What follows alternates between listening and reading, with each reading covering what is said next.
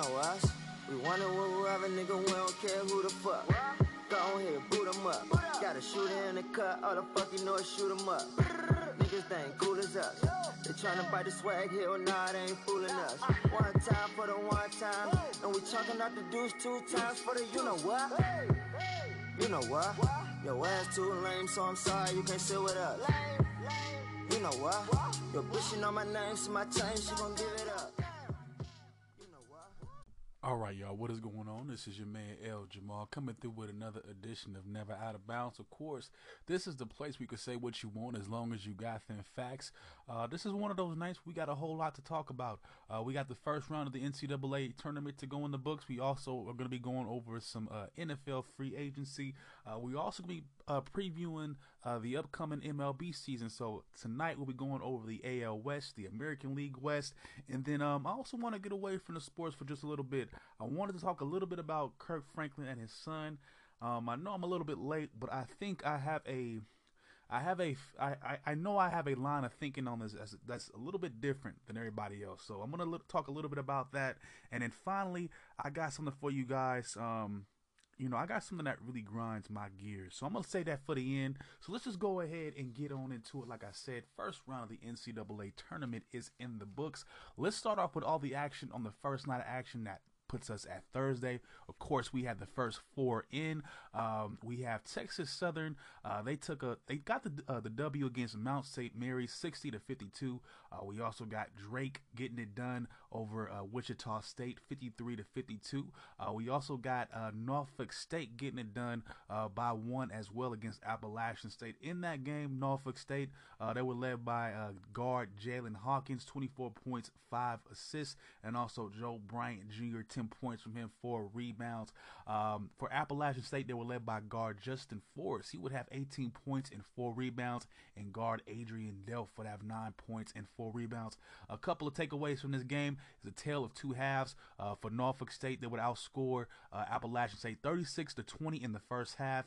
Appalachian State was virtually non-existent, but then would also flip in the second half, with Appalachian State doing the majority of the scoring, outscoring the Spartans 33-18, like I said, in the second half. So, like I said, first half of the game, Norfolk looked to be pretty hot. They were making buckets.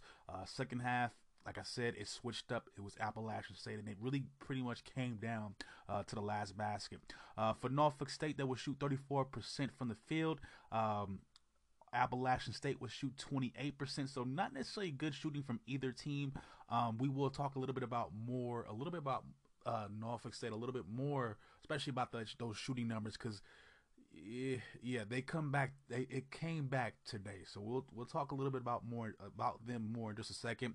Appalachian State would have more rebounds in this game, 46-35, but you know what? It just a lot of those stats, of course, a lot of them don't make a difference in the end. The Spartans would force 10 steals and 14 turnovers, so good defense from them. Like I said, turning the ball over, forcing steals, hands on the ball throughout the game, getting crucial rebounds. That's what led them to at least get to the first round. Moving on, we also got UCLA getting it done. This was for the 11th seed.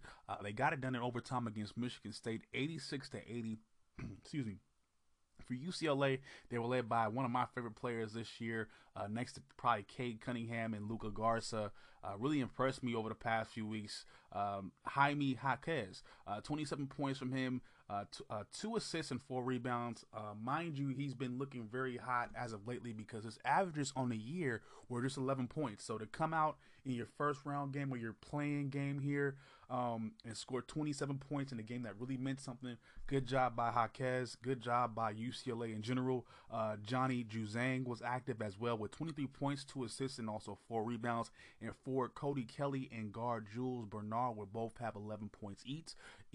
Bernard would have 8 rebounds to his totals, and Cody would have 6 rebounds to his totals. For Michigan State, they were led by forward Aaron Henry, 16 points from him, 7 assists, and also 5 rebounds. And guard Joshua Langford was involved as well. Double-digit scoring. The biggest takeaway from this game, Johnny Juzang, he would suffer a ankle sprain. Now the severity was unknown, but he did have an MRI. But he looks like he should be ready. I believe the second round game for them is going to be Monday for UCLA, so he should be ready by Monday. Let's move on to Saturday. Well, not Saturdays, but Friday's action. We got number 10, Virginia Tech. They took the L here to number 7, Florida. Number 7 seed Florida in OT. 70-75 was the final score here. But Virginia Tech, they were led by guard Naheem Alain. 28 points from him, and also guard Tyrese Radford. He would have 18 points, 2 assists, and 4 rebounds for Florida. They were led by Florida Colin Castleton. 19 points from him, 2 assists, and 14 rebounds. So all over the place, double-double from him.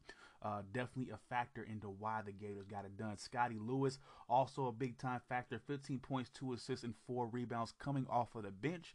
And then we also got Trey Mann, the regular starter here at the guard spot. 14 points, 4 assists, and 3 rebounds. A couple takeaways from this game.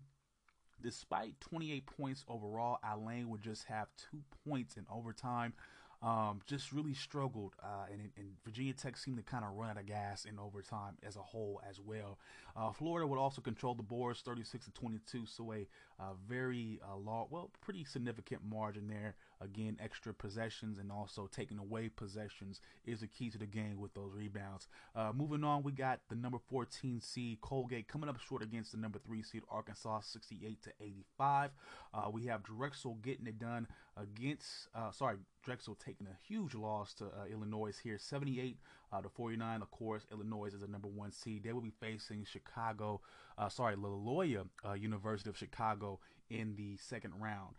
Moving on, we got Texas Tech getting it done against Utah State, 65-53. We also got Oral Roberts. This was probably the upset of the weekend here. You'll hear a lot of people talking about this matchup here, not just so much this postseason, but probably for a while now. The number 15 seed Oral Roberts, again, my buddies have always, because we're into NCAA basketball games and just NCAA basketball and football together. We always come up with these jokes. We've always been making fun of Oral Roberts just because of the name. We always called him Blowjob Bobs. I'm pretty sure this is not new. I'm pretty sure we're not breaking the curve here by doing that, but it's just always been a funny name to us. But again, the 15 seed Oral Roberts gets it done against the number 2 seed Ohio State. Again, this is an upset. Oral Roberts is coming. I believe they're in the Horizon League. I could be off about their conference, but a smaller conference, smaller school here. In Ohio State, of course, coming from the Big Ten. They were, I believe, if I'm not mistaken, runners-up in the conference championship, or at least in the regular season. So very potent Ohio State squad, but lost in overtime by 3 to Oral Roberts, or like my buddies like to say, Blowjob Bobs. For Oral Roberts, they were led by forward Kevin Obenar. He would have 30 points, 11 rebounds, and guard Max Abames. He would have 29 points, 3 assists, and 5 rebounds. For Ohio State, they were led by their forward EJ Little. 23 points from him, 5 assists, and 14 rebounds. And guard Dwayne Washington Jr. would have 18 points, 2 assists, and 10 rebounds. A couple of takeaways from this game. Ohio State would only go 50% from the free throw line. Again, when you have a final score that's decided by 3 points or less, a point or less, usually when you start looking at the stats, you'll start seeing where one team just missed out on a couple of things. Free throws definitely came back to haunt Ohio State. Only 9 of 18 from the free throw line. Now, Oral Roberts also played a great defensive game as well, forcing 10 steals overall, and also 16 turnovers. I believe this is one of their. I think this is their the best win over. What you would call that? How would I phrase this? It's their win against the highest seed. This is the highest seed that they've ever beaten. That's what I wanted to say. This is the highest seed that Oral Roberts has ever beaten. We'll see what happens with them in the second round. Up at number 16, we have the 16th seed here. I believe this is going to be in the South bracket. We have Hartford taking on the first seed Baylor. 79-55 is the final score in the favor of the Baylor Bears. That one was pretty easy. We also got number 9 Georgia Tech. Like I said, taking the L here to Loyola of Chicago, setting up a in-state matchup within the conference, or within the tournament between, like I said, Loyola of Chicago, Illinois, and also the University of Illinois. So There we go. Another big upset from Friday. We had the number 12 seed Oregon State Beavers getting it done against the number 5 seed Tennessee Volunteers, 70 to 56. For Oregon, they were led by Oregon State. Excuse me, they were led by Ramon Silva at the center spot. 16 points from him. He would also have 4 rebounds. Guard Jared Lucas would have 14 points, 2 assists, and also 6 rebounds. And guard Ethan Thompson would have 13 points, 6 assists, and also 10 rebounds. For Tennessee, they were led by guard Keon Johnson, who had 14 points, 2 assists, and also 6 rebounds. And guard Jaden Springer. He would have 12 points, 3 assists, and also 3 rebounds. Moving on, we also got the number 4 seed Oklahoma State getting it done against Liberty, 60 to 69. We got number 8, number 9 matchup here. UNC, aka North Carolina. They take a blowout loss here to Wisconsin, 85 to 62. One of the worst losses North Carolina has had ever in the first round. They normally don't even lose in the first round. So again, that just goes to show you how times are changing. We have number 2 Houston taking an easy win here over the number 15 seed Cleveland State, 87 to 56. We also got North Texas here getting a surprising upset. The 13th seed against the number 4 seed Purdue, 78 and 69. The Big Ten has so far struggled in the NCAA tournament. Not a whole lot of teams getting those first round wins. A lot of upsets coming from them. But we do have one team getting it done from the Big Ten. Number 10 Rutgers, the number 10 seed Rutgers, gets it done against Clemson. 60 to 56. Of course, Clemson being the 7th seed. This is Rutgers' first ever win in the NCAA tourney. If I'm not mistaken, they have not been here in 30 years. If not 1991, excuse me, it might be 1999. Forgive me if I have those dates wrong. But it's their first ever tournament win. This has been a long time coming since even being in the tourney from the last time. So good look on them. Finally, to wrap up all the drama. We do have Syracuse getting it done against the 6th seed San Diego State, 78 to 62. For Syracuse, they were led by guard Buddy Boeheim, 30 points from him, 4 rebounds, and also guard Joseph Girard III. He would have 12 points, 7 rebounds, and also 6 assists. For San Diego State, they were led by guard Matt Mitchell and also guard Jordan Shackle. They will both have 17 points. Mitchell would have 4 assists and 8 rebounds to his totals as well. Now, for San Diego State, it all started off well for them. They would outscore Syracuse 32 to 18 in the second half. In the first half. But they would end up giving up 46 points in the second. So, again, great start in the first half. They kind of fell apart defensively for them in the second half. Aztecs would shoot only 35% from the field and also just 27% from 3. As for Syracuse offensively, they would go on to have 8 blocks. All right, so moving on, a couple more games to go through for Friday. We got Villanova and Winthrop, 5th seed Villanova. They will get it done by 10 against the 12th-seeded Winthrop. And then finally on Friday, like I said, we got number 3 seed West Virginia from the Big 12 getting it done against the number 14 seed Morehead State. Now, let's move on to Saturday again. These days were pretty long and intense in terms of all the action and all the games. So we are just about there, y'all. Like I said, we have made it to Saturday, the end of the first round, just the first round. We have the number 5 seed Colorado getting it done against Georgetown at the 12th seed, 96 to 73. We also got the number 13 seed here, UNC Greensboro, taking a loss here to the 4th seeded Florida State Seminoles, 54 to 64.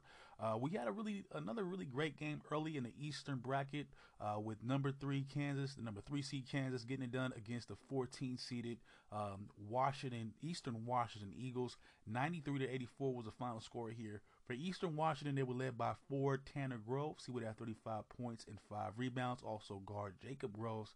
I'm not too sure if there's a relation there. 23 points and 9 rebounds. For Kansas, they were led by guard Marcus Garrett. He would have 20 points and 3 assists, as well as 8 rebounds. Guard Ochai Agbaji would have 20 points, 3 rebounds, and 8 assists. sorry, 21 points, 3 assists, and also 7 rebounds. And forward David McCormick would have 22 points, 2 assists, and 9 rebounds. In this game, another tale of two halves. Eastern Washington would lead after the first half, 46-38. Now Kansas would storm back in the second half, outscoring the Eagles 55-38. Washington State would shoot 50% from the field and 38% from three. Kansas, a little bit less from the field goal percentage, 47% from the field, but 40% from three. Kansas would also force 7 steals and 14 turnovers. So that was another factor within that game as well. So some defense from Kansas, good shooting from both teams. Kansas was like they pulled it off near the end. We have the number 9 seed St. Bonaventure getting it done. Taking an L here against the number 8 seed LSU, 61-76. We get the number 16 seed getting blown out by Michigan. Texas Southern, 66-82 was the final score here. The number 5 seed Creighton gets it done against UC Santa Barbara, 63-62. We got Alabama getting it done against Iona, 68-55. And we also got USC here getting the best of Drake from the 6th seed. USC being in the 6th seed, Drake being the 11th seed, 72-56 was the final score here. Moving to the Western region, we have the number 2 seed Iowa getting it done against the 15 seed Grand Canyon University, 86-70, 74 for that matter. For Iowa, they were led by guard Luka Garza, 24 points from him, 6 rebounds. We also got guard Joe Wieskamp getting 16 points, 5 assists, and 8 rebounds. And also forward Keegan Murray with 13 points, and also guard Jordan Bohannon with 13 points as well. Murray would have 17 rebounds, and Bohannon would have 2 assists and also 4 rebounds. For Grand Canyon, they were led by center Asbjorn, mid to guard. 18 points, 6 rebounds. Guard Jovan Blackshear would have 15 points, 7 assists and 3 rebounds. And center Alessandro Lever and also forward Gabe McLaughlin would have 13 points. Moving on, we have a 10 seed matchup against a 7 seed. Maryland gets it done against Connecticut, 63-54. We have Virginia here. Man, they took another upset loss here. Number 13 seed Ohio gets it done against Virginia, 62-58. For Ohio, the Bobcats were led by forward Ben Vander Pla. Again, when I say Ohio, I'm not talking about Ohio State. I'm just talking about University of Ohio. Okay. For Ohio, they were led by Ben Vander Pla, 17 points, 4 assists, and also 5 rebounds. Forward Ben Roderick would have 15 points and 2 rebounds. And guard Jason Preston would have 11 points, 8 assists, and also 13 rebounds. For Virginia, they were led by forward Sam Hauser. He would have 15 points, 3 assists, and 9 rebounds. And guard Trey Murphy III would have 12 points and 4 rebounds. For Virginia, they would shoot about 35% from the field and also 25% from 3. So nothing, to really write home about for them in terms of shooting. Ohio, almost messed up there. Ohio will control the boards 38-29, would also have 12 team assists. Now, Virginia's defense will come to play. They would have 7 blocks. They would also force 5 steals and 10 turnovers. But their magic number is 60, okay, guys? Meaning if they can keep a team under 60 points, then they won the game. If they can score over 60 points, then they can win a game. But there were 13 personal fouls from Virginia, and Ohio would make the best of it from the free throw line, going 13-14. So like I said, in the game where it's decided by 3 points, 2 points, something like that, a point, you look at some of the stats like the free throw, you'll see where one team made a difference and one team just didn't show up. So that was a difference this year for Virginia. Like I said, their magic number, when you always think about Virginia basketball, their magic number is going to forever be 60. If they can't score more than 60, they're not going to win. If somebody scores more than 60 on them, they're going to lose that game. It's just that simple. It's just that simple for Virginia basketball. It's a little bit disappointing, but at the same time, when you see them play, when you know. Moving on, we're going to wrap up tonight's action. We got the number 9 seed getting it done. The number 8 seed getting it done. Oklahoma, they beat Missouri 72-68. We got Gonzaga blowing out Norfolk State 99-55. So like I said, the struggles that Norfolk had on Thursday to close out the game, against Appalachian State. They came out behind them. They could not score in this one, and Gonzaga just blows them out, almost 100 points. Moving on, we have a matchup between two West Coast teams. We have the UCLA Bruins again at the 11th seed, beating out the BYU Cougars 73 to 62. And finally, in another one of the big matchups of the night, another upset here. Number 14 seeded Abilene Christian gets it done against Texas at the 3 seed, 53 to 52. For Abilene Christian, they were led by forward Joe Pleasant, 11 points from him. He'd also have 7 rebounds. He would hit the game-winning free throws at the line. Like again, it's been won and lost so far. A lot of games have been won and lost at that free throw line. He'd also turn around and get the steal on the other end with about 1 second left. So Texas had about 1 second left. They made one inbounds play. Again, he was just happy to be there to intercept the pass. Abilene Christian was also helped out by guard, Corian Mason, and also forward Clay Gaiman. They would also have 9 points. Texas, they would be led by guard Andrew Jones, 13 points, 5 assists, and 3 rebounds. Forward Jericho Sims would have 10 points, 11 rebounds, and 2 assists. And forward Kai Jones would have 11 points, 2 assists, and 3 rebounds. A couple takeaways from the game. Abilene Christian would just shoot terribly in this one. I don't know how they got it done. They would shoot 29% from the field, 16% from 3. They would go 10 and 12 from the free throw line again. In this game, it made a big difference.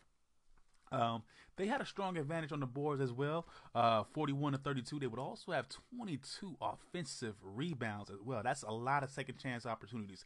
They would also have 11 steals, and they would force 22 turnovers. This was the most by the Texas Longhorns in a game in 8 seasons. So again, not a good look for the Longhorns, and and that was how the last play played out. It was a steal. Now Texas played well defensively, holding Abilene Christian to low shooting totals, and also they had 9 blocks. But for Abilene Christian, they move on and they get their first ever tournament win. They will face UCLA in the second round. All I gotta say about that is good luck. A little bit of news though. The biggest takeaway from the first week is that the number 10 seed matchup, the number 10 seed and 7 seed matchup between Oregon and Virginia Commonwealth University has been canceled. 3 players have tested positive from VCU, have tested positive with COVID, of course, and this has been in a 48-hour period. Apparently, the school officials are saying it might have been due to the hotel that they were recently staying at during their conference tournament. A lot of protocols being ignored, a lot of issues because there was also an Ohio State basketball tournament. At least it was, people were being held at that same, part of that same tournament were being held, or that high school tournament were being held at the same hotel. So a lot of people, different protocols, a lot of people not following protocols. That's, at least this is what the school is saying. This is the only reason that they could even, it's their justification. So that game was canceled. Oregon gets a little bit of a break. They do got to be ready to play Monday. They do move on to the second round by default. And that's the biggest news so far. Also, a couple things that I wanted to kind of touch upon. I think, Creighton is a joke. They recently reinstated, of course, before the tournament, they reinstated their head coach, Greg McDermott. Despite his recent comments, they were able to, like I said, they won their conference title. They won their conference, their end of the season conference tournament. Now, he was supposed to be out indefinitely, but I guess, they needed to, be ready for this tournament spot. They figured this was the guy that's giving them the best success. And I'm sure a lot of players will be like, look, man, I could just get through this and get through the pros, and I won't have to deal with this anymore. And maybe that's why they're not jumping down on it. But to be honest, when we don't take this shit seriously, it just keeps it going. So again, I don't think I don't think not having him there would have messed up everything. I think you have a great coaching staff surrounded that team, great, assistant coaches, so you might not have needed him. Again, I don't like the comments that he made. Basically, what he was referring to, he's telling the players after a loss earlier in the year, don't leave the plantation as though he's some type of slave master. I didn't like that. So, again, I guess players are thinking, if I can get through this, just get to the next level, I won't have to worry about it. But again, as long as he stays there, as long as he's having some success there, that doesn't change. His mindset doesn't change, and he's liable to say something like that again. So um, it's a little bit, one of those. It's one of those things, you know. Yeah, I don't like it. I don't like it. But one more thing I want to get into right before I let you guys go. At least in this segment, is some news coming out of Michigan State. And they're going to be on some weird corporate shit going into this next basketball season. Michigan State has agreed to a recent endorsement deal, with Rocket Mortgage, revolving around the men's basketball team. This involves a name change to some extent. Since the Detroit-based mortgage company will be the presenting sponsor of the team will now officially be known as the MSU Spartans, or Michigan State Spartans, presented by Rocket Mortgage. Now, I don't know if this will necessarily be said on TV or who's going to all be saying this or how it's going to be, announced, but that's pretty much going to be their official name. This is a quote coming from the men's basketball coach himself, Tom Izzo. He just sounds like a robot with this. Rocket Mortgage has been a beloved partner for years with Michigan State, and we are excited that they are continuing to support our program into the future. As presenting sponsor of our season, their presence will be an asset as we compete for championships. That just sounds like a run-of-the-mill generic answer to why you're being pretty much a label whore or it's just some weird corporate shit. I just want to throw that out there. I think that's weird.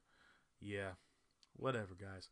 I'm gonna take a quick break. When we come back, we're gonna be going over some NFL news. Of course, we have some free agency to talk about, and of course, I want to go over some of my feelings about what's going on with Deshaun Watson. So I'll be right back, y'all.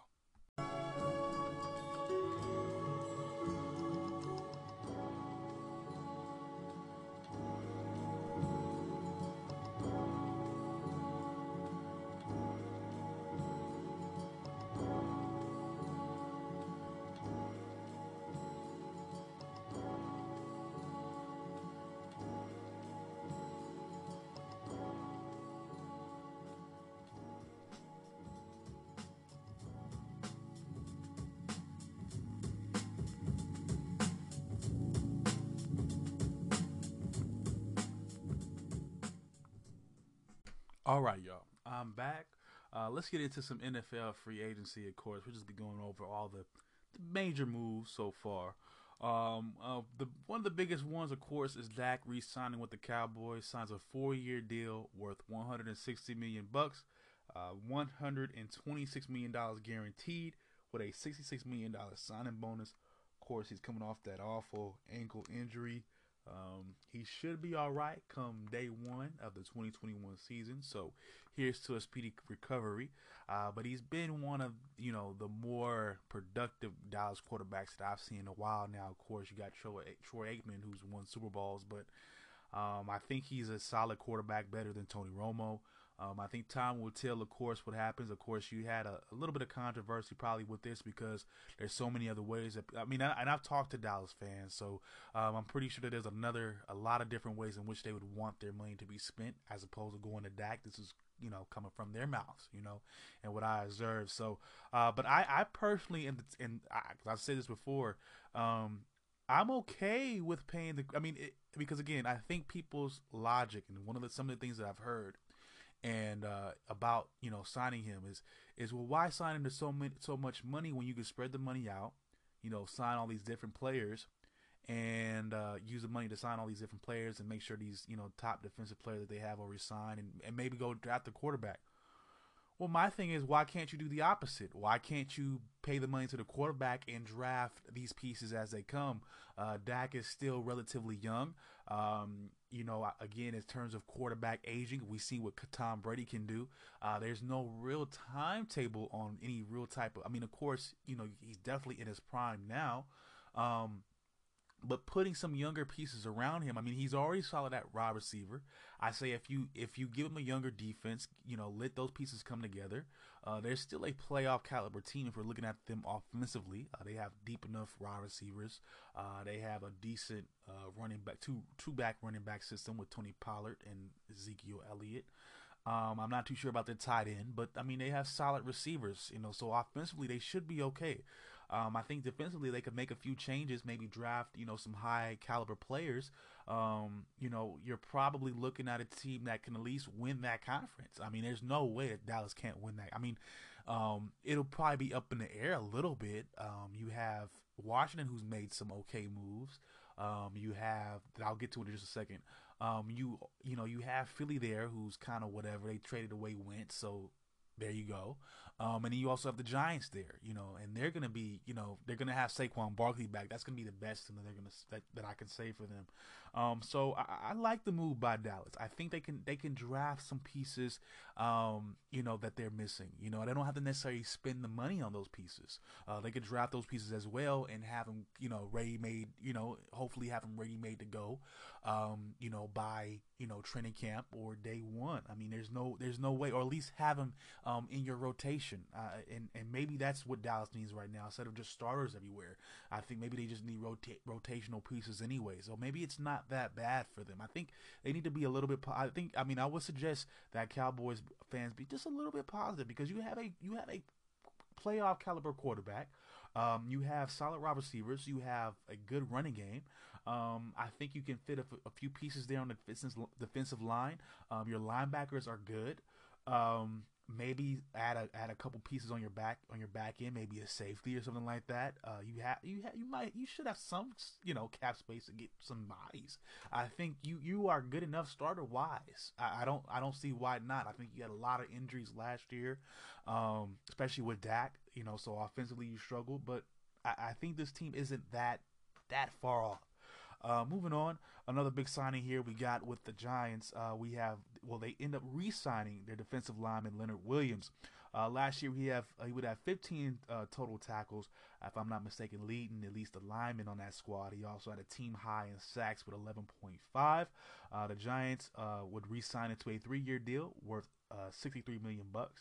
They'll also go ahead and sign wide receiver Kenny Galladay, so 4 years, $72 million. So again, the Giants are making some moves. Again, like I said, DC has made some moves. So Dallas, I mean, they're making some moves as well. So we'll see what happens. I mean, I don't think any team has in terms of the NFC East, nobody has a direct line to at least the divisional championship at this point. Another takeaway from free agency so far, of course, the Patriots, they pretty much go big. You would pretty much call this, taking it back to some Pokemon back in the day. You ever remember when you went to the Savari Zone and they were like, man, they pretty much ask you after all your runs, did you bring in a good haul? This feels like a pretty good haul, the question is, did they get the surf? They signed 2 tight ends, Jonnu Smith and Hunter Henry, both Pro Bowl tight ends. Jonnu Smith has decent numbers, so does Hunter Henry. They also signed Matthew Judon, a 2-time Pro Bowler at the linebacker spot, to a 4-year, $56 million contract. They also signed wide receiver Nelson Aguilar to a $2 million contract, $26 million. They also signed wide receiver Kendrick Bourne as well. So Cam Newton, who they did re-sign to a 1-year deal, he will have some weapons. And that's the thing because, they're giving him a deal that's worth $14 million or $15 million. However, it looks as though he was just getting $5 million guaranteed. There's a lot of incentives here. So it behooves him to take advantage of some of these assets that the Patriots have gotten in for him. We're moving on. We're going to the Buccaneers. They looks as though they have retained their core. First and foremost, they franchise tagged their top receiver, at least from last year, Chris Godwin. They also looks like they re-signed Levante David. They gave him a 2-year contract worth $25 million. They also re-signed another one of their top linebackers as well. Shaquille Barnett. 4 years, $72 million. Last year he had 57 tackles, 8 sacks. Again, all over the place defensively. Definitely part of that Super Bowl win. They also re-signed Gronk to a 1-year deal as well. So all the pieces that Tom wanted, they're still there. look for another run from them into the playoffs. Some other notable re-signings: we got Green Bay. They re-signed their running back Aaron Jones, 4 years, $48 million. They keeping him in the starting lineup. At Pittsburgh, we got wide receiver Juju Smith-Schuster signed a 1-year deal.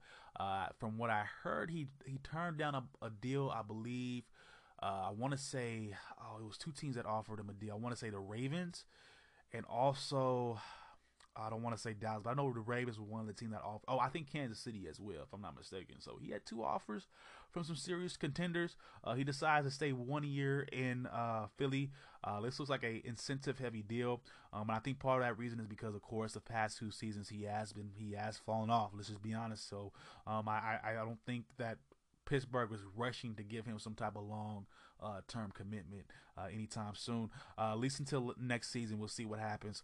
We also got Leonard Floyd. He will be staying with the Rams. He signs a 4-year, $64 million deal there. Looking at some new arrivals, though, we got the Raiders. We made a couple decent moves. One of them being to get edge rusher Yannick Ngakoue. We got him to a 2-year deal, $26 million. Last year we have 24 tackles with 8 sacks and four forced fumbles. Of course, he's going to be in that defensive line rotation that consists of Max Crosby, Clylin Ferrell. So I think we did cut Carl Nassib. So I think we also made a move to get, I want to say Quentin Jefferson as well. I know we got a solid defensive tackle as well. So again, Raiders, they're trying to make it happen. We ended up getting Kenyon Drake for, I guess, our second and third string running back. I don't know why when we have Devontae Booker. I'm pretty comfortable with Devontae Booker. I don't know about the rest of my Raider fans, but I like him. I like Devontae Booker. But we went ahead and got Kenyon Drake. You already see the Drake and Josh memes online right now. That's just where we headed. We're gonna be running the ball, looks like, next year. Great. Wide receiver Chris Samuel, he signs with the Washington football team. Also, defensive back William Jackson. For Curtis Samuel last season, he would have 77 catches for 851 yards and 3 touchdowns. Washington gets a solid wide receiver for whoever their quarterback is going to be. I don't know. Both of these guys were in the top 20 in terms of value or in terms of skill level for free agents. So there you go here. We also got a couple of franchise guys, meaning guys who were signed to franchise tenders, so just those 1-year contracts just to kind of see them through. We got safety Marcus Williams for the New Orleans Saints. Last season he would have 59 total tackles and also 3 interceptions. I believe that led the team. We also got wide receiver Allen Robinson, 102 catches last year, over 1,200 yards and also 6 touchdowns. We also got offensive guard Brandon Scherf. He is franchise tendered by the Washington football team. And finally, we got safety Justin Simmons. He gets that franchise tag from the good old Denver Broncos. A couple other guys here that are still unsigned, at least a couple, stars that at least good players in my opinion. We have edge rusher here, Melvin Ingram, a.k.a. a linebacker. He's coming off a season-ending knee injury. Of course, I guess that's what they're trying to figure out, how healthy he's going to be, what they're projecting him to be. I think that's the biggest thing as to why he doesn't have a contract yet. I'm pretty sure they signed him to something, if not franchise tagging, to give him some type of minimum with some incentives. We also got Alejandro Villanueva as well. Not too sure why he hasn't re-signed yet. He's just hit 30 years old. We'll see what happens. I believe he's dealing with the Pittsburgh Steelers right now. We'll see if they want to resign him. I don't see why they would. Moving on, I did want to touch up on some Deshaun Watson drama. And of course, for those of you who are in the know, he's been facing some sexual assault, lawsuits recently or accusations. It looks as though the number has come up to 12 now. So there are currently 12 sexual assaults lawsuits, all brought forth by attorney Tony Buzbee of the Houston area. And this is where I have an issue. For those of you who are reading in between the lines, Buzbee is a friend of the McNair family, starting with Bob McNair, who passed away about a couple years ago. Another issue that I have here is that he's already attempted to settle with Watson for 6 figures. Okay, my thing is, I don't know how this necessarily works, but my suggestion, And something that makes me very, very wary about some of these situations is that they are going, instead of going to the police or instead of going to somebody's boss. Again, I don't see any. I don't see any comment from these victims that they went to, his training staff or the owner of the Cowboys himself or a GM or a coach. I don't hear anybody saying that they did all that, but they, of course, went to this attorney who's going to just, turn around and say, well, let's get a lawsuit. No criminal charges, no nothing, but they want, a settlement. Those are issues that I have here. There's a quote coming from Tony Busby.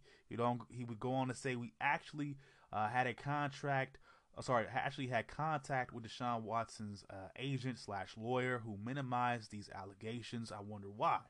We wanted to resolve the matter without a lawsuit. So how did you wish for that to, be handled? A direct settlement/payment?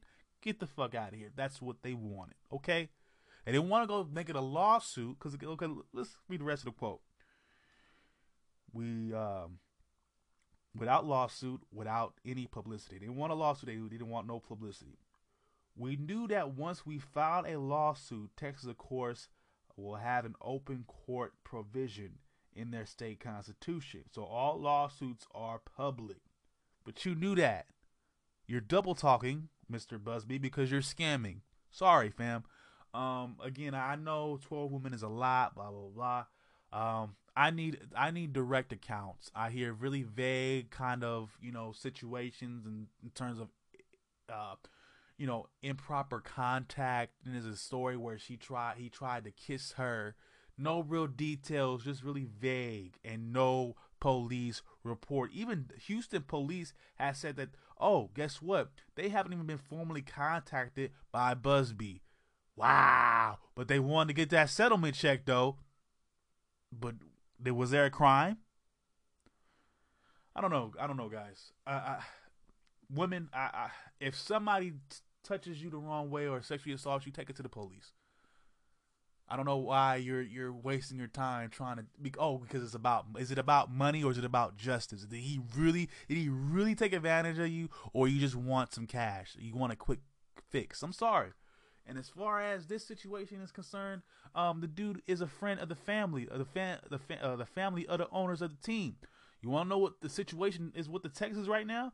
They have to trade this man. He doesn't want to play for him. So what they're gonna do, what they're trying to do, is trying to sue him to break off some of the cash that they had to get to him when they re-signed into that big ass deal. That's all what it's about. It's really bad politics, man. It's really getting to be out of control. To be honest with you, because this is almost lessening the impact of what really goes on. And you don't want to play that game. I mean, there's really stuff that's seriously going on out here, and we need to be, if this stuff is truly real, then we need to be going to make police reports. Stop going to the media. Stop going to attorneys to sue somebody. Go to the police and press charges. How about that? If it's really that serious, how about that? Do that. Because if you want to look at the statistics, nobody wants to hear these statistics. I know a lot of women might not want to hear this, but the statistics are going to tell us that the majority of men doing this is people that y'all know. So that should be easy enough for you to go to the motherfucking police and say, this motherfucker touched me. It's that simple. It's up to you what you want to do. As far as this situation here, family friend being the attorney Busby, no police reports. They haven't, like I said, Houston police has confirmed that they have not officially been contacted by this attorney or been given notice of what he's trying to do. Oh, it's bullshit. I'm sorry. Deshaun Watson has already said that they try to settle with him for 6 figures. This situation right here, I can't speak for every one of these situations that are going to pop up in the future, but this one right here, I can't fuck with this one. Free Deshaun Watson and trade him ASAP. This is some bullshit, Houston, and I don't like it. Y'all don't think we could read between the lines, but I can. Somebody like me can. I don't like that shit. I don't really like it. Trade him and call it a day. Stop being mad because you don't want to fuck with y'all. Y'all the ones that don't know how to run a football team, and you will see what happens after he gone. You still gonna suck. Watch. You still gonna suck. Don't matter how much you got out of him. Don't matter how much you watch. As soon as you still gonna suck. Houston is always gonna be trash because they don't know how to run a football team. So, you know what?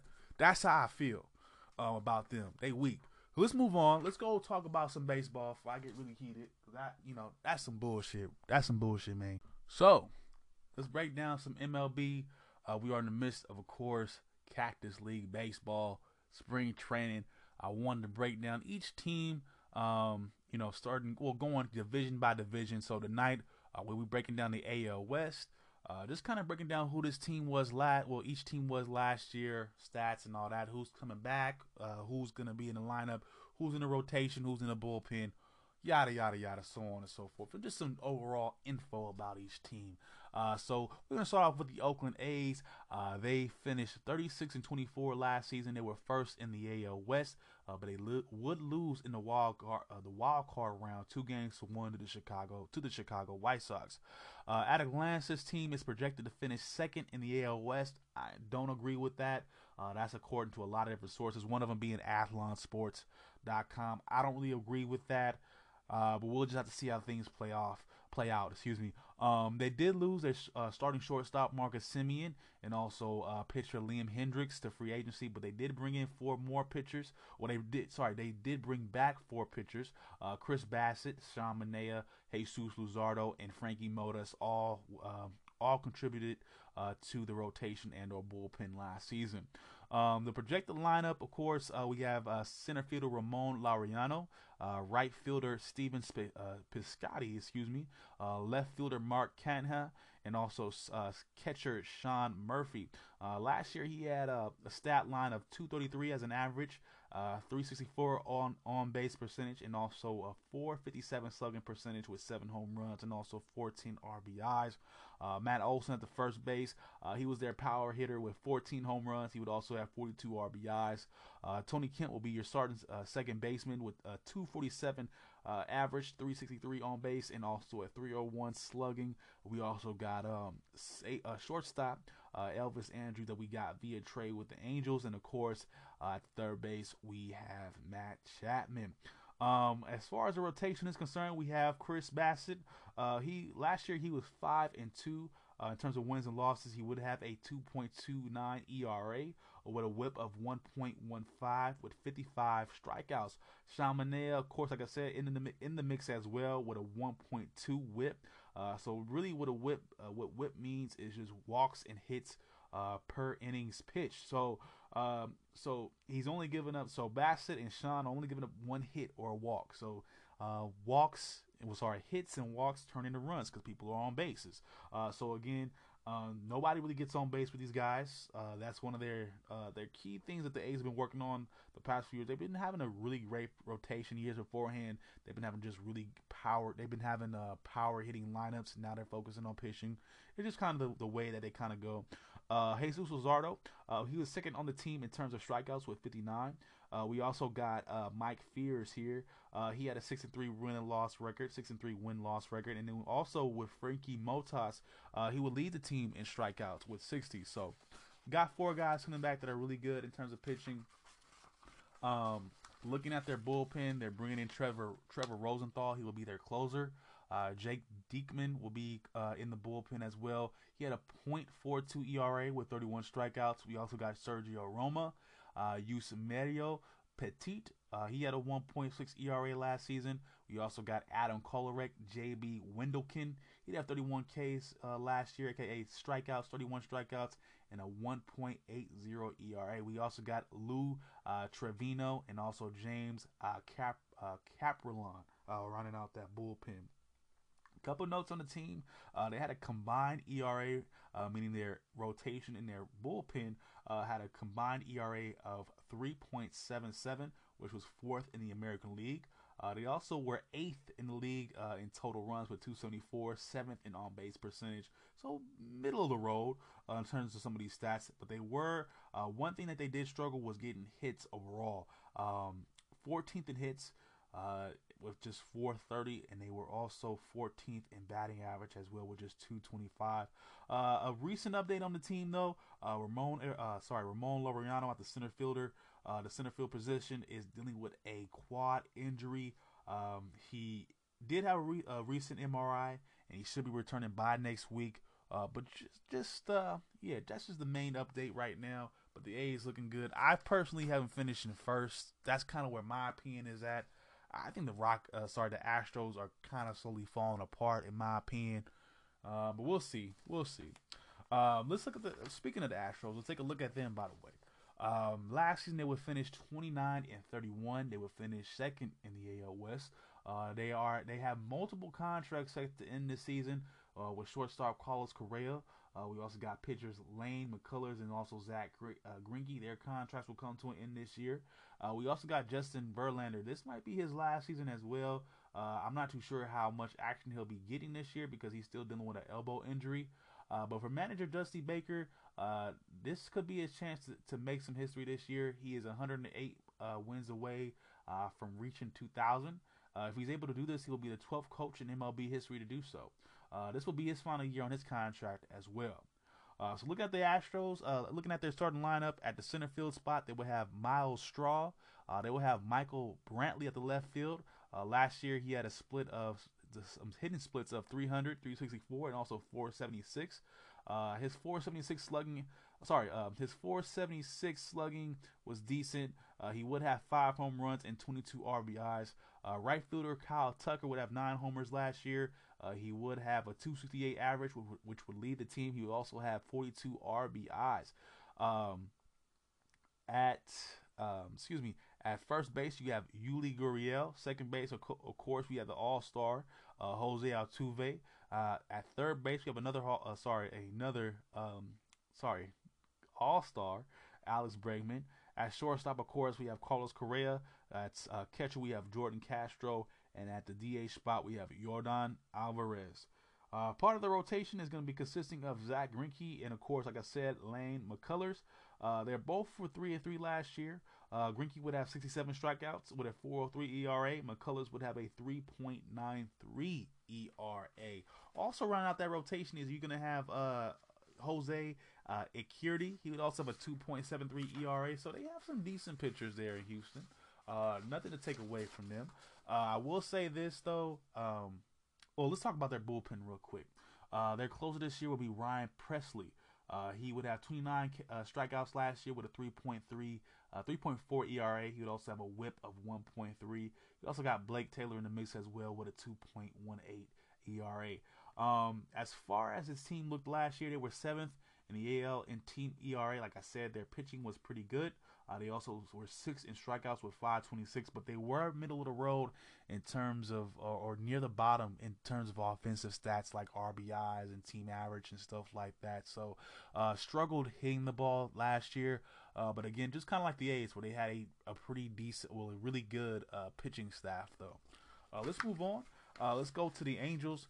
Last year they would finish 26-34. That would put them in 4th in the AL West.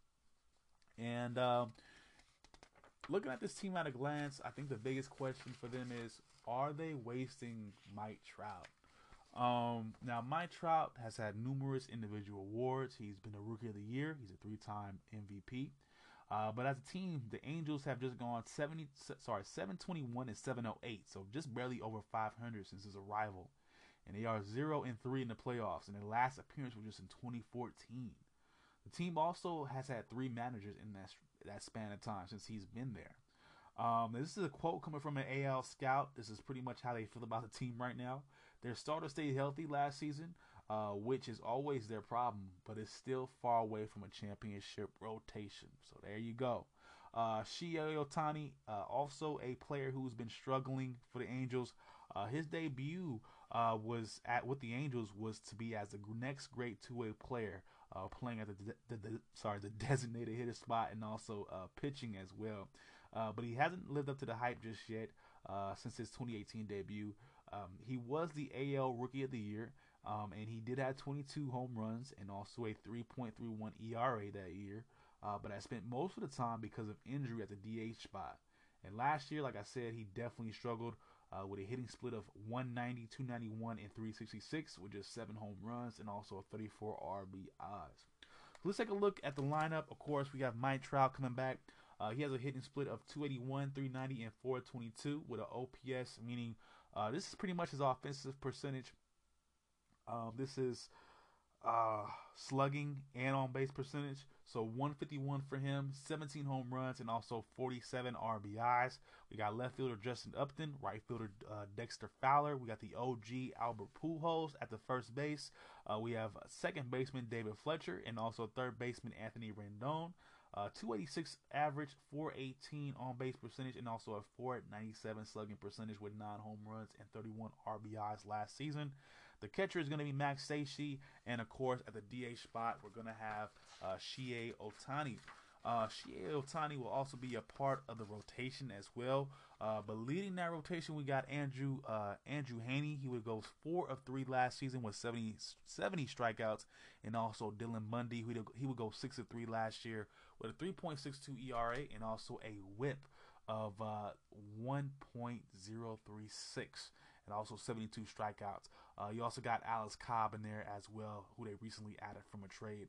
In terms of the bullpen, we have Raisel Iglesias, who will be their closer. We got Ty Buttery, who had 5 saves last year. Also a significantly high ERA, though. We had 5.81. We also got Mike Mayers here. He will lead the bullpen with 43 strikeouts. He also had a 2.10 ERA and a .900 WHIP. There you go. Some team stats here. They would finish 8th in the league with runs batted in. Sorry. Let's take that. Let's disregard that stat. They finished 13th in earned runs in terms of pitching. 297. Oh yes, they were 8th in the league in walks, so they gave up a lot of walks last year. That's what I want to say. They were 7th in strikeouts, though. They had a lot of strikeouts with 523. In terms of offensive stats, they were 5th in batting average, 2nd in on base percentage. They also 5th in slugging. And they had 85 team home runs, and that was good enough for 5th in the league. So they hit really well last year, but their pitching staff did not come to play, which pretty much mirrors what the scouts said. They don't really have a championship pitching rotation. So there you go with the Angels. As far as the Angels are concerned, I got them finishing near the bottom of the AL West as well. Again, nothing really stands out to me except for maybe Anthony Rendon, and of course you have Mike Trout. The pitching staff, like I said, leaves a lot to be desired. Although the numbers weren't that bad, kind of, just didn't win a lot of games, so it's weird. Moving on, we have the Mariners here. They would finish 3rd in the AL West with a record of 27-33. This is the end of the Kyle Seager era. One of their better players over the past, I would say, decade or so. The third base spot here. He is expected to be, like I said, this is expected to be his last season. Who knows where he goes? But since his time in Seattle, he's hit 200 home runs, 700 RBIs, and 500 extra base hits. So anything like a double, triple, etc. As far as the lineup is concerned, they will be headed up by Kyle Lewis, the center fielder. He was a Rookie of the Year last season with a hitting split of 262, 364, and also 437 in terms of slugging. He had an OPS of 126. He also led the team in home runs with 11. He also had 28 RBIs. We also got left fielder Jared Kelenic, right fielder Mitch Haniger, first baseman Evan White, second baseman Dylan Moore. We also got shortstop J.P. Crawford, another brother here, 255 average, 336 on base percentage, and also a 338 slugging percentage. Of course, we got Kyle Seager here. He would lead the team in RBIs last year with 40. We also got catcher Tom Murphy and designated hitter Ty France. As far as the rotation is concerned, we got Marco Gonzalez. He would go 7-2 last year, 3.10 ERA, 0.947 WHIP, and he also had 64 strikeouts, which led the team. We also got Justice Sheffield. He would go 4-3 with a 3.58 ERA. He also had 48 Ks. We also got James Paxton and Yusei Kikuchi in the rotation as well. Of course, that's the main guys. In the bullpen, we have Rafael Montero, who will be the closer. Kenyon Middleton. We also got Johan Ramirez, 2.60 ERA, 26 strikeouts, and Anthony Misovic. Last year, he would have 25 strikeouts and a 1.3 WHIP. So some solid pitchers here. Let's look at the team stats, though. The team ERA was 12th in the league last year, 5.03 overall. They were 14th in strikeouts with just 469. They also have 289 earned runs, which was a lot. The team splits in terms of batting, 226, 301, and 370. So 13th, 12th, and 14th respectively. Of course, the 226 that being their batting average. Of course, the 370 at the end here that being their slugging. They only have 60 home runs last year, so not a lot of base hits, not a lot of extra base hits, not a lot of runs generated offensively. This team was probably one of the worst. Just kind of looking at it, what I'm seeing right here, and not just the AL in baseball in total. Just being honest. Let's move on to the Rangers. They finished last season, 22-38. This is a quote coming from a AL scout. Their core from the last few years just isn't getting it done, and they're eager to move on. I love the idea of shifting Isaiah Kenner Falefa, a Gold Glove third baseman, over to shortstop. So they're making some moves, and it's obvious that the play that they've had for a while now, what you're getting here, ain't been getting it done. They recently hired a new GM for the first time since 2005, Chris Young. He was also a player for the Rangers as well. I wonder if he's who I'm thinking about. I could be wrong, but he seems the name is familiar. There's gonna be their first GM that they've hired in many years. The team will also make a push towards analytics and research and development. Again, they're getting futuristic with it. Pretty much, the Rangers have been behind the times. That's what I'm getting here. In terms of their starting lineup, we have David Dahl at the center field spot, left fielder Willie Calhoun, right fielder Joey Gallo, who had 10 home runs last year, which led the team. He would also have 26 RBIs. You got Nate Lowe at the first base spot. Second baseman, we got Nick Solak. Third baseman, Rougned Odor, with 30 RBIs last year. That led the team.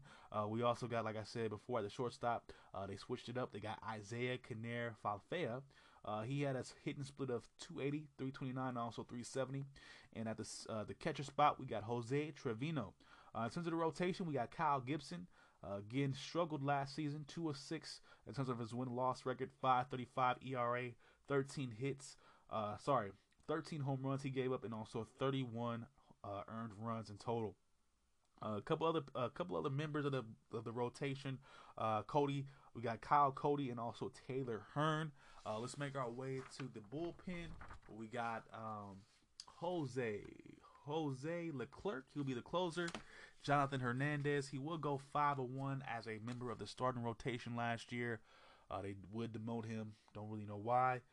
He had a 1.57 ERA plus. He also had a 1.032 WHIP last year with a 2.9 ERA. Don't really know why he's not in the starting rotation. That's the Rangers for you. That's why they suck. We also got Jimmy Herget as well. He had a 3.2 ERA. A couple other members of the bullpen, Joe Gatto and also Joey Rodriguez as well. A couple of notes to take away from this team. They just had 10 saves from that bullpen last season, which was last in the AL. They were 12th in strikeouts with 489, and they were also 11th in team ERA. 11th in team ERA, and also they gave up 288 earned runs.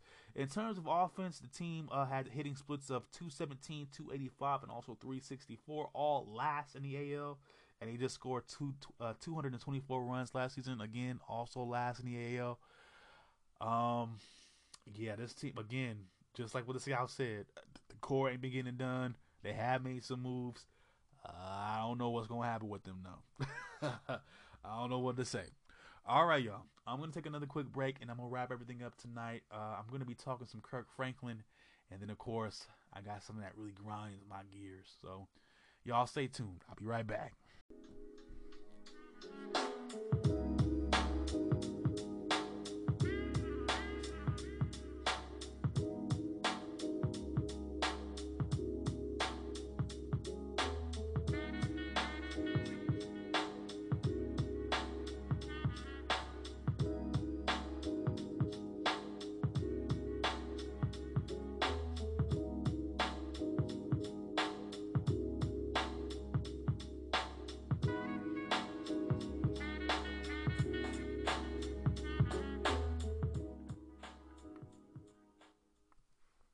All right, y'all. So recently within the past week, maybe it's been two now. Kirk Franklin was recently in the news for how he recently got at his son. Apparently, his son posted this video online with him cussing at him and going bad on him for some reason. Now, I don't know what their issue is. I don't know how far it goes back, although you will hear different sides of the story. That's not my place to necessarily get into it all like that. I don't know all that. I don't know the two people personally, but just kind of what I see, and just kind of what I observe and, kind of what I've been through. Kurt was wrong for what he said, I feel. I know there's a lot of people that's going to say, well, he's a parent, he's this, that, and the other. Well, fine, but he's a grown-ass man. His son is 33. I think once you get past 30, there's a lot of shit that you just don't want to hear no more. And you don't need to be told certain shit. And you don't need to have somebody yelling at you, saying all type of crazy shit to you. That's a little bit disrespectful. That is disrespectful. And just because you're somebody's parent don't mean you just get to go off and just disrespect them. Because my question to any parent is, who else you gonna talk to like that? You gonna talk to your boss like that? You gonna talk to other motherfuckers in the street like that? You gonna talk to other grown men like that? I know you don't. So let's not say that for our kids. You know what I'm saying? There's two adults. They should have been able to talk about it and reason to some extent. I don't like the son's move of putting it online either. I thought that was, I think that is a bitch move. I think that kind of almost makes his dad's point. I think what he should have done was said, oh, okay, I have an issue with how you talk to me, and go straight up to him and handle it. Because I think that is disrespectful how Kirk was talking to him. I don't think any grown man should be talking to any other grown man like that unless he intends on fighting him or has really serious, significant issues with him that maybe can't be solved like that. And that's toxic. I don't like the son's behavior. Again, I don't like the son's behavior putting it online. I think that's he's too grown for that, to be trying to, put somebody in a certain light like that. To me, to be honest, if it was me, I'd cut off the phone because he got me fucked up. Or I tell him you got me fucked up and you need to calm that shit down. Because I don't know their relationship. But I'm not going to have this no grown man just yelling at me, calling on me type of names. I don't care about his relationship with me. I don't care about, y'all might take it and all that. I'm pretty sure y'all don't have y'all's fathers talking to you at some point in your life. Maybe their relationship is a little bit different. He might, need his father for something like that. And I don't know. But, if you're not going to talk to your employer that way, if you ain't going to talk to other random motherfuckers in the street like that, why talk to your kid that way just because you can? 12-year-old kid, 10-year-old kid that you really raising and trying to put through something, I kind of get it. I kind of get it when you checking them and say, don't do that dumb shit. Don't do that retarded or whatever. You acting the fuck up, calm the fuck. Those type of things I get, but I think for a grown man, I think Kirk took it a little bit too far for a grown man. I'm sorry. And I think that's why that's why I think he did come out, because it does make you look a certain way. It does make you look toxic. And again, I'm pretty sure people are going to say, well, that's his father. But again, not to a grown man. I'm sorry. I do not agree with that. And I would not want I'm blessed that I don't have those issues with my father or my grandfather to the point where they coming after me. That's all I can say. But I gotta say this, that there is some dysfunction. Whether, again, because you'll have the son, apparently according to the son, Kirk might not have been around. I've been hearing lately that might not be true or whatever. Again, that's not for me to say. And it kind of sucks that his son kind of did put that out there, so we had this conversation, because to be honest, I took a lesson from Godfather 2, and again, it's funny because you hear these things being said around you, but sometimes you don't get it until it's somebody else, or you hear it from a TV show or a movie. You never go against the family outside of the family.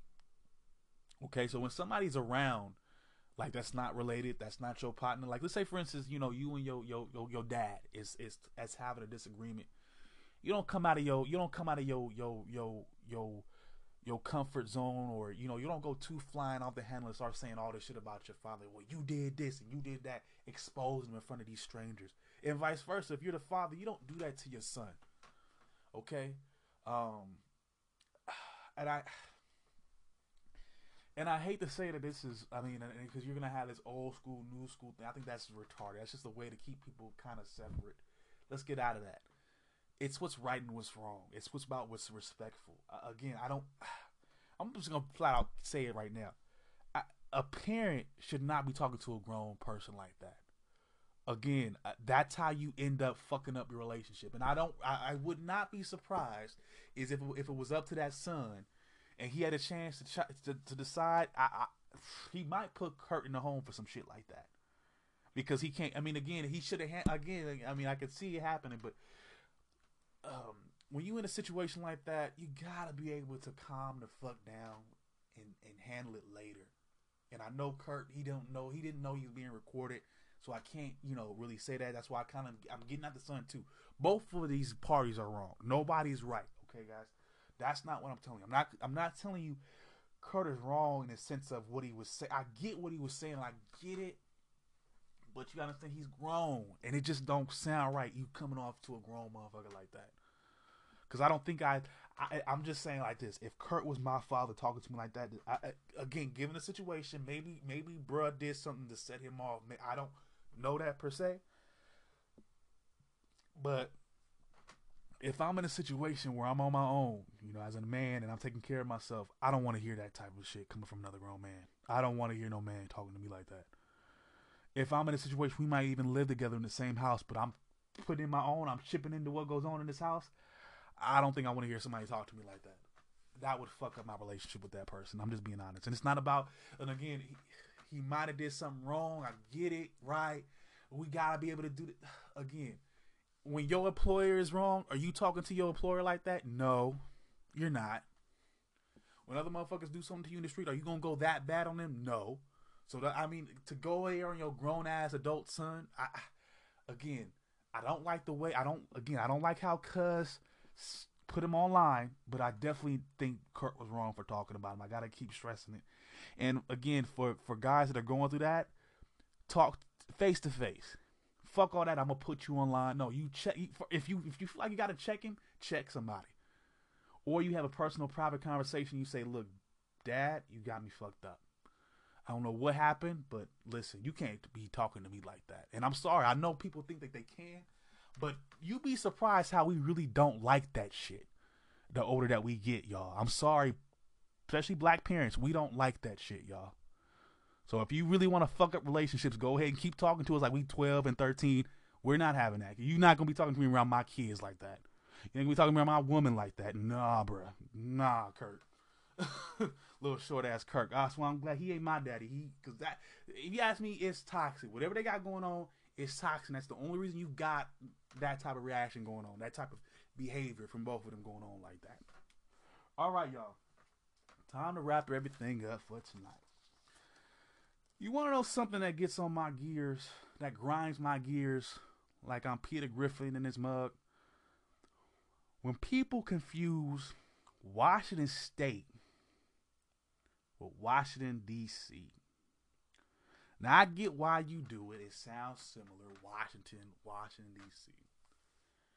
But you do know we are talking about two separate types of land in two different parts of the country. Okay, guys? Now, Washington State is located in the Pacific Northwest, just right north of Oregon and south of the border to Canada. On the west coast, y'all. It's also bordered by Idaho to the east.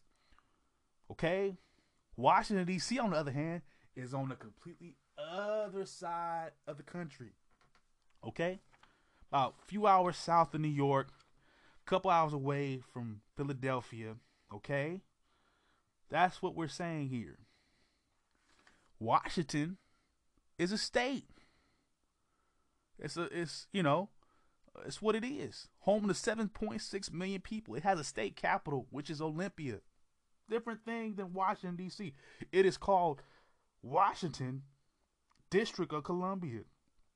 So Washington is just the city. The District of Columbia is the federal land that they own, with all the capitals and the buildings and all the federal buildings, the IRS, the federal bank, Pentagon. About the same amount of people live in the DC metro area, about 6 million. So they got some little, similarities, okay? But we're talking about two totally different areas of the world, or at least of this country. Okay, Washington is known as the Evergreen State. Why? Because all the trees got there. It's temperate rainforest all over pretty much the western half of the state. You got the Cascade and the Pacific Mountain Ranges. The highest point there is an active volcano. Mount Rainier, 14,411 feet. That's the second biggest mountain next to Mount McKinley in Alaska. You also got a semi-arid basin in the eastern part of the state where all the agriculture is at. So they do farming in Washington. They do a lot of stuff in Washington. Did you know Washington produces the second most amount of wine next to California? Washington, D.C. ain't got no vineyards. It don't really get, well, it got woods. If I were to be a geography type of person, I call Washington, D.C., the area of Washington, D.C., if I'm, again, using geographical term, call them eastern lowland woodlands, okay? Below the sea level, there's some woods there. It's not what you call the Piedmont that you would call the Virginia, geography. There's no real hills there in Washington, D.C. The highest point in D.C. is a hill, and that's only goes to like 400 and something feet. So nothing really major. What DC does have is they do have the Arboretum, which is pretty much like a tree sanctuary. You see all different types of trees and plants from around the world. You also have one of the nation's largest urban parks there, Rock Creek Park. Rock Creek Park. It's pretty much known as an urban forest. It's like a little sanctuary. We got all the trees. You got all types of plant life.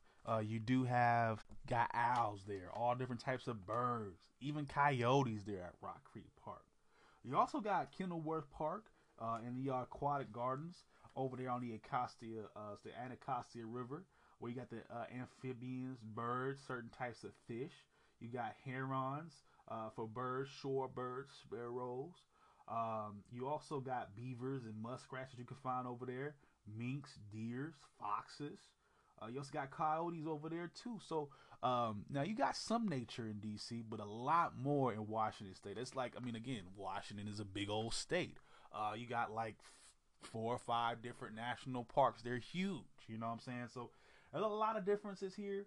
Again, also with the founding, Washington D.C. again being the nation's capital, their history all the way goes back to pretty much late 1700s. The first Congress was convened there, I believe, 1801, and and Washington D.C. was designed by a black man, Benjamin Banneker. Matter of fact, black people have a lot to do with the history of both states. One of the first major pioneers to the area of Washington, the state, was a black man. His name was George Washington Bush. Go figure. Now, in terms of blacks in Washington, the state, they typically live in the areas of Seattle and Tacoma, also in other areas in King County. In terms of demographics, of course, Washington State, of course, has a majority of white folk. Almost 80%, 4% black, almost 9% Asian. You had a large Asian American community there.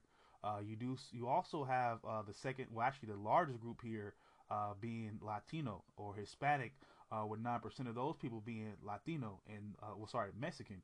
And the Mexicans, a lot of them live in the eastern half of the state, like in the Yakima Valley, where there is agriculture. So you have that. In terms of Washington, D.C., it's a lot different. Washington, D.C. has always been known as Chocolate City because there's always been a majority of blacks, I want to say since the 1950s, but even before that period of time, it was always 30% or more black. At one point in time, if we look at it, They were as high. The percentage of black folks there was about as high as about 76%. It has gone down to about 50.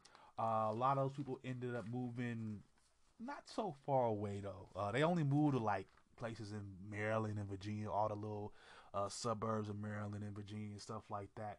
DC people though are the only people that I know that'll move to a different state and then be like, look, a few years later, I'm gonna go back to DC or like somewhere around the area because that's just what they do. They love DC. A lot of differences here. I mean, I'm tired of people getting this misconstrued. A couple months ago, my pops was sending some money on freaking what you call it? Oh, what you call it? American Express, not American Express, but you know, Western Union. They got it wrong. They sent his money to somewhere in Washington State. I was talking to some girl a couple weeks ago. She didn't know what the hell I was talking about. I was referring to places in Washington D.C. She thought I was crazy, making shit up. I'm like, how do y'all get this shit confused? Like, we talking about two totally different worlds here. Let's talk about weather, for example. Now, the weather in Washington, it's raining all the time. Almost like, especially in the winter, like all day. It snows sometimes a little bit. It don't get too hot. Average summertime temperature is about 71 degrees, you know. Sometimes it get as hot as 101, depending on where you at in the eastern part of the state.